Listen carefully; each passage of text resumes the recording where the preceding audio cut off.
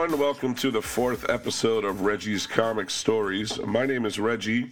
These are comic stories, bits about the industry or about comics or certain creators that would kind of fall outside of the Cosmic Treadmill purview, as we usually try to keep some kind of a narrative going in those episodes. So this is something we can do every other week. I'm here every other Wednesday on chrisandreggie.podbean.com, or you can find it on Stitcher, Google Play, iTunes, iHeartRadio, all the rest of that good stuff. I want to apologize right at the beginning. I know my voice sounds a little bit thin.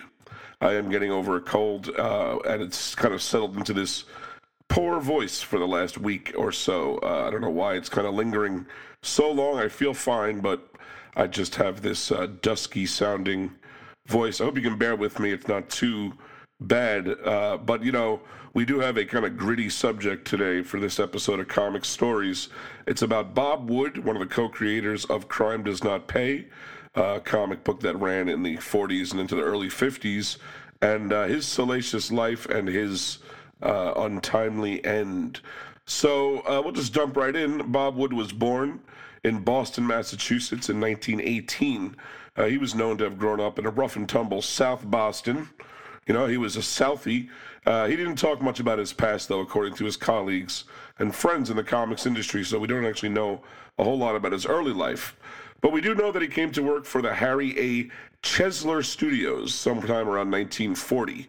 The Chesler Group provided comics to MLJ, that was pre-Archie Comics, and Novelty Press and Lev Gleason Publications. And, of course, this is the golden age when comics were packaged by studios that were more or less sweatshops of people cranking pages and, you know, pass the penciled page to the inker, pass it to the letterer, etc., like that.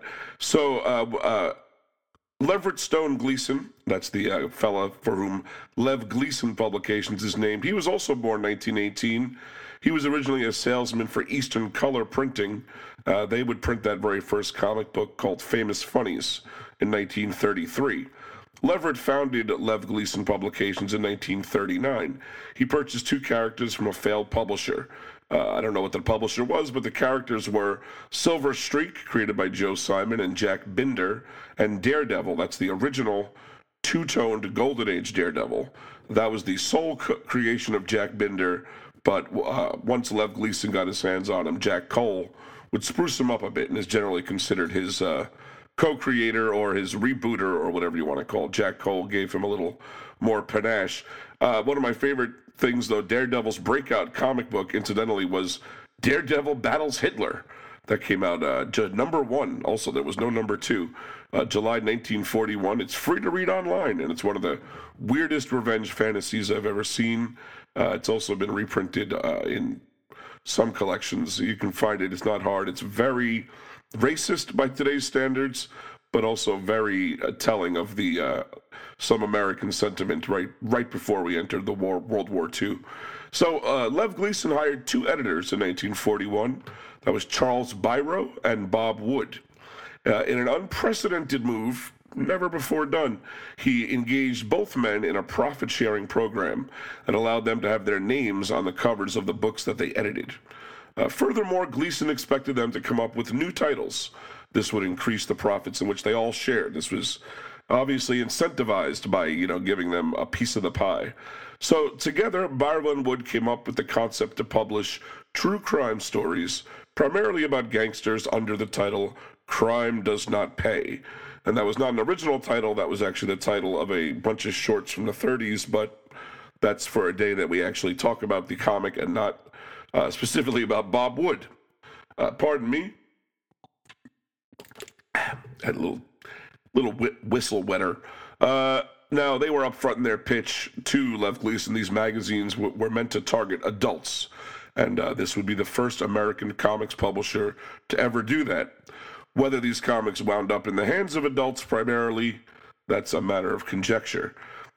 Charles Biro is reputed to have been inspired by a meeting with a kidnapper and a pimp one night in a bar. Apparently, a man came to him and asked if he would have sex with his girlfriend, but that guy wanted to watch. Charles Biro turned him down and found out weeks later that girl had been his sex slave.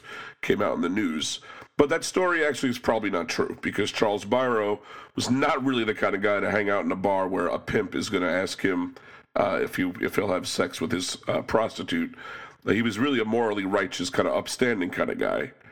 Bob Wood, on the other hand, was exactly the type of guy to hang out in those dive bars where pimps and murderers hang out and illegal gambling takes place, especially.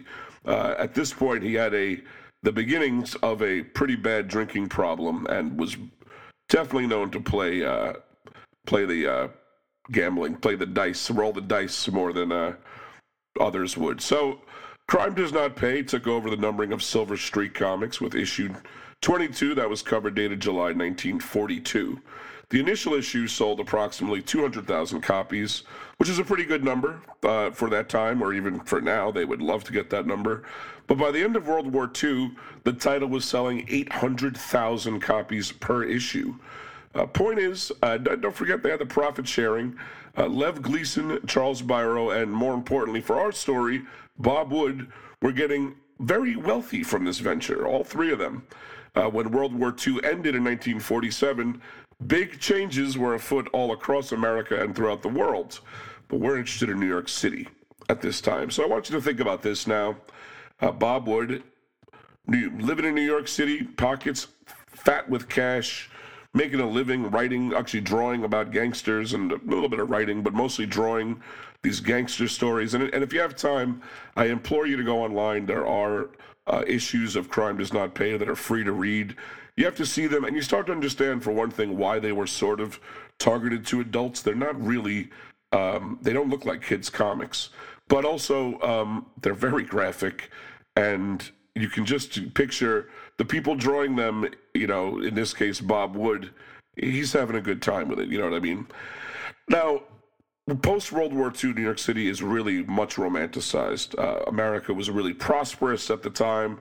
People were having families, doing a lot of screwing, and the segregation meant that upstanding white people didn't have to mingle with the darkies. So, like Times Square, New York, back then was considered the Great White Way. It was all lights and, carousing and drinking. And there's even stories, people would be out till 2, 3 in the morning, drunk and never worrying about, anything happening to them. It was just not that kind of a city. It was essentially a miniature police state.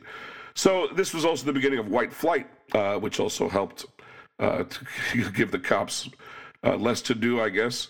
This was the tendency for white residents of American cities to move to the suburbs, many of which were built specifically to house those post-war veterans and their families. In Long Island, what's considered the first suburban development, Levittown, was built specifically for post-war veterans to spend their housing stipend with their, you get some sort of a housing loan when you leave the military. I'm sure some of you know a lot more about that than me. Now, in Manhattan, this was also coupled with a massive urban renewal.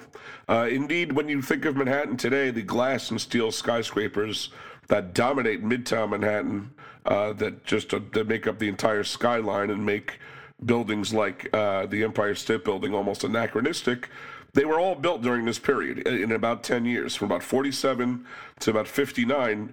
It all happened then. Slums were cleared out to make way for these new buildings, as well as housing developments, housing projects, mostly on the east side of Manhattan. Lincoln Center, for example, that's the Arts Center on Columbus Avenue between 62nd and 65th Streets. That was once a massive, low-income, place to live. That was actually people who had been cleared out of where Central Park is now, had moved over there, and then the city planning commissioner, Robert Moses, cleared them out of there to build Lincoln Center. Now, what happens is when you displace these people, they don't evaporate, and it kind of created a situation where suddenly, low-income people were like rubbing elbows with the wealthiest people and middle-class people throughout New York. While there was a veneer of progress and elation throughout New York City, mostly through, Life magazine and other, just really pro-New York publications. It was really just a time that New York City was seen as, the place to be.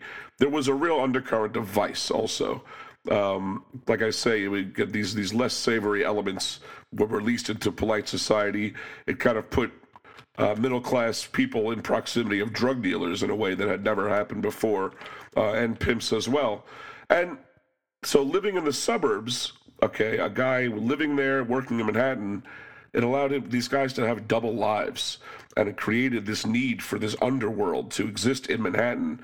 These nightclubs and this world of like mistresses and basically the kind of thing you see in that show Mad Men. Really was this condition created that possibility. It was really unique, and it didn't just happen in New York, but it definitely did happen in New York without a doubt. This was the golden age of New York City nightlife. There were high-class clubs like the Copacabana and the Stork Club, ruling for middle class and upper crust. Those were mostly around Midtown. The less well-to-do attended seedier establishments downtown, Dixieland joints like Central Plaza Casino. That was a second-floor dive with sawdust on the floor, all the way over on 2nd Avenue on the Lower East Side. Bob Wood wasn't married, and he lived in New York City and was pretty wealthy, and this was the world he chose to inhabit. In a sense, he could have gone either way, but if he didn't have a family in the suburbs, this lifestyle opened itself to him as just a way to be, 24/7. So back over to Crime Does Not Pay. That's still coming out. Let's not forget it. By 1948, sales reached 1 million copies per issue.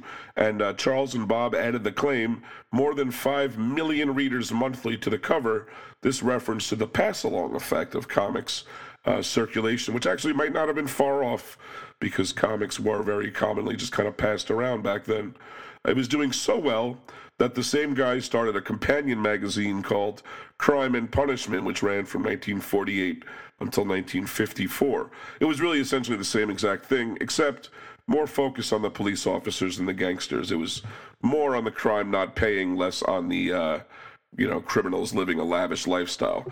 Indeed, to show the difference, the host for Crime and Punishment was the ghost of a policeman killed in the line of duty, as opposed to Crime Does Not Pay's Mr. Crime, who is a little more difficult to explain. It's hard to say whether he's for or against crime. Sometimes he seems to cause crimes. You got to see it to believe it, folks. I'm telling you. Go check these out online. They're really interesting and really important to comic book history. Beginning in 1947, Crime Does Not Pay attracted imitators from other publishers, a lot of them. True Crime Comics was designed and edited by Plastic Man creator Jack Cole. Also did Police Comics, which would eventually be where Plastic Man debuted. Headline Comics and Justice Traps the Guilty by Joe Simon and Jack Kirby for their Prize Comics imprint. Real Clue Comics for Hillman Periodicals. That was also done by Simon and Kirby because they had a real carte blanche through the late 40s, early 50s. EC Comics published Crime Patrol, Crime Suspense Stories, and Shock Suspense Stories. The latter went increasingly towards science fiction as the 1950s went on. Pardon me. And as time went on, other titles were Famous Crimes, Crimes by Women, Penalty, ! True Crime, All True Crime, Crime Cases, and Crime Can't Win. And that really is just a few of them. There were probably 2-3 dozen more over time that maybe had 1 or 2 issues, but they were there. But then, of course, came Dr. Frederick Wertham and Seduction of the Innocent in 1954, and the Committee on Juvenile Delinquency led by Senator Estes Kefauver the following year. Of course, we went over this in our series on the Comics Code Authority. That's the first 5 episodes of Weird Comics history. You could go find that in the archives. For our purposes, it's worth saying that Wertham, he called all comics, even horror and romance comics, crime comics, and that everything they did was criminal. Definitely, though, zeroing in on A Crime Does Not Pay and books like it, because one of their big problems with these comics is that the word crime was so prominent on the cover, as if that alone would be enough to get someone to commit a crime. As we know, that led to the creation of the Comics Code Authority in 1955, and that effectively removed Crime Does Not Pay and comics like it from circulation. Crime Does Not Pay burped out a few sanitized issues before finally ending publication with its last issue, number 147, that had a July 1955 cover date. Ostensibly, it's weird because the CCA did ban the word crime from the titles of comic books, but I think Lev Gleason and his friends, they got around this by changing the logo so the word crime was the same size as the words does not pay. So it was no longer crime does not pay, it was crime does not pay. I think, I don't know, I feel that, I have no idea. Maybe they made a deal that they would keep that title, got grandfathered in. I'm not sure. Whatever it was, though, they folded. The Lev Gleason Publishing itself folded in 1956, the next year, leaving Lev Gleason somewhat adrift. We may get back to him. One day I want to do an issue of Crime Does Not Pay for Cosmic Treadmill, and that will deal more with Lev Gleason, the man. Charles Biro found work later writing for television, so he actually made good with himself. Bob, his trajectory went differently. He found work where he could get it. At this time, Bob Wood's alcoholism really deepened. He found work drawing sleazy, pornographic comic pages, pinups really, that could be purchased under the counter in Times Square newsstands or passed around billiards halls. These weren't really comics, though. They were just still images of violence, sex, and drug abuse with no real narrative between them. They weren't really Tijuana Bibles. For one thing, they weren't at the same format. They were more of like a sheet of 8.5 by 11 folded in half. But they also didn't have, there was no story. It was just a picture of a woman getting whipped would be the joy of it. Now, this whole part, and as I've looked into my research, this is pretty much the story. This is the source from whence everyone gets this information about Bob Wood. It's from Joe and Jim Simon's book, The Comic Book Makers, came out from Vanguard Press in 2003. I've rejiggered it a little bit for clarity, but it's pretty much word for word right from that book. So, according to testimony on August 27th, 1958, a cab driver named Paul Feingold picked up a disheveled and obviously agitated Wood in New York's Swank Gramercy Park neighborhood. Wood himself helped himself into the back seat and told the driver, "I'm in terrible trouble. I'm going to get a couple of hours sleep and jump in the river." In an offhand way, Feingold asked Wood if he'd killed anybody, and the former purveyor of uniquely American pulp replied, "Yes. I killed a woman who was giving me a bad time in room 91 of the Irving Hotel. Why don't you call someone at a newspaper and make yourself a few dollars?" After dropping Wood off in Greenwich Village at the Regina Hotel, Feingold located a police officer operating out of the East 22nd Street station. Then, Feingold and the officer questioned the manager of the Regina, only to find out that Wood had signed under the false name of Roger Turner. The manager recalled how violently Wood's hands had shook, and when the police found bloodied clothing in Wood/Turner's room in the Regina, they figured they had a case, and they were right.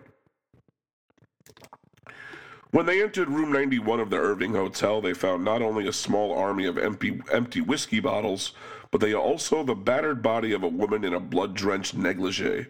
As Wood revealed more of his story, it was discovered that he and the woman, a divorcee who seemed to share Wood's passion for spirits, had spent an 11-day bender together at the Irving. The couple spent most of their time drinking, making love, and fatefully arguing. It was one such argument that led Wood to beat the woman to death with an electronic iron, a gruesome murder that could have been one of Bob Wood's drawings in an issue of Crime Does Not Pay. After pleading guilty, Wood was only charged with first-degree manslaughter.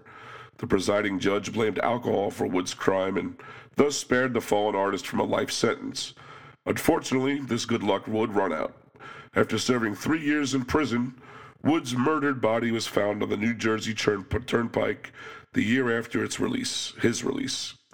He'd run up a bill while in Austin prison that would be Sing Sing to most of us, and he was forced to take an alternate option when he couldn't pay up. Bob Wood was murdered in 1962 in New Jersey. And that's the story of Bob Wood, folks.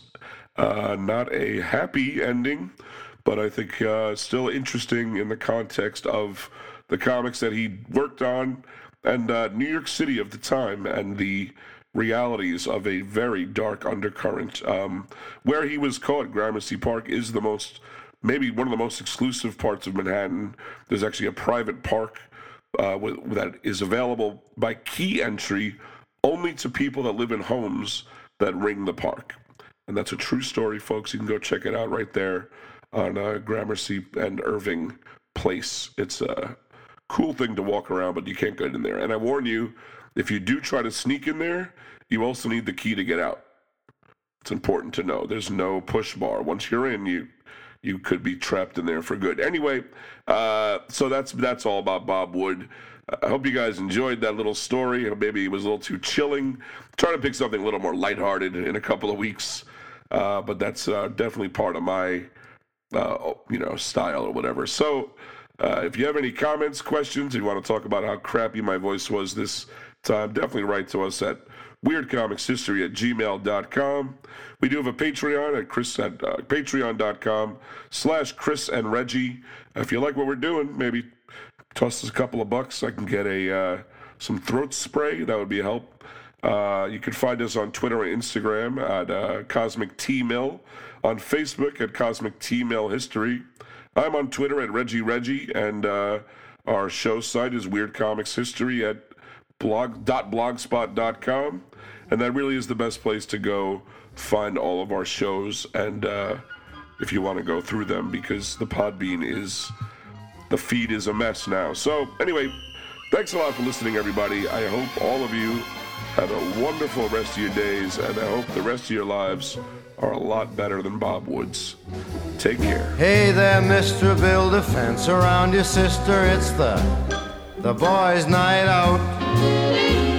Hey there, Buster, it's the engines after Custer. It's the boys' night out. They're out to do the town, and before they're through, it's bound to be likened to the night they lost the Titanic and the Wall Street to panic. What they're seeking is a little cheek to cheeking. It's the boys' night out, and that moon's about as big as a honeydew. It's the boys' night out, and they're so romantic.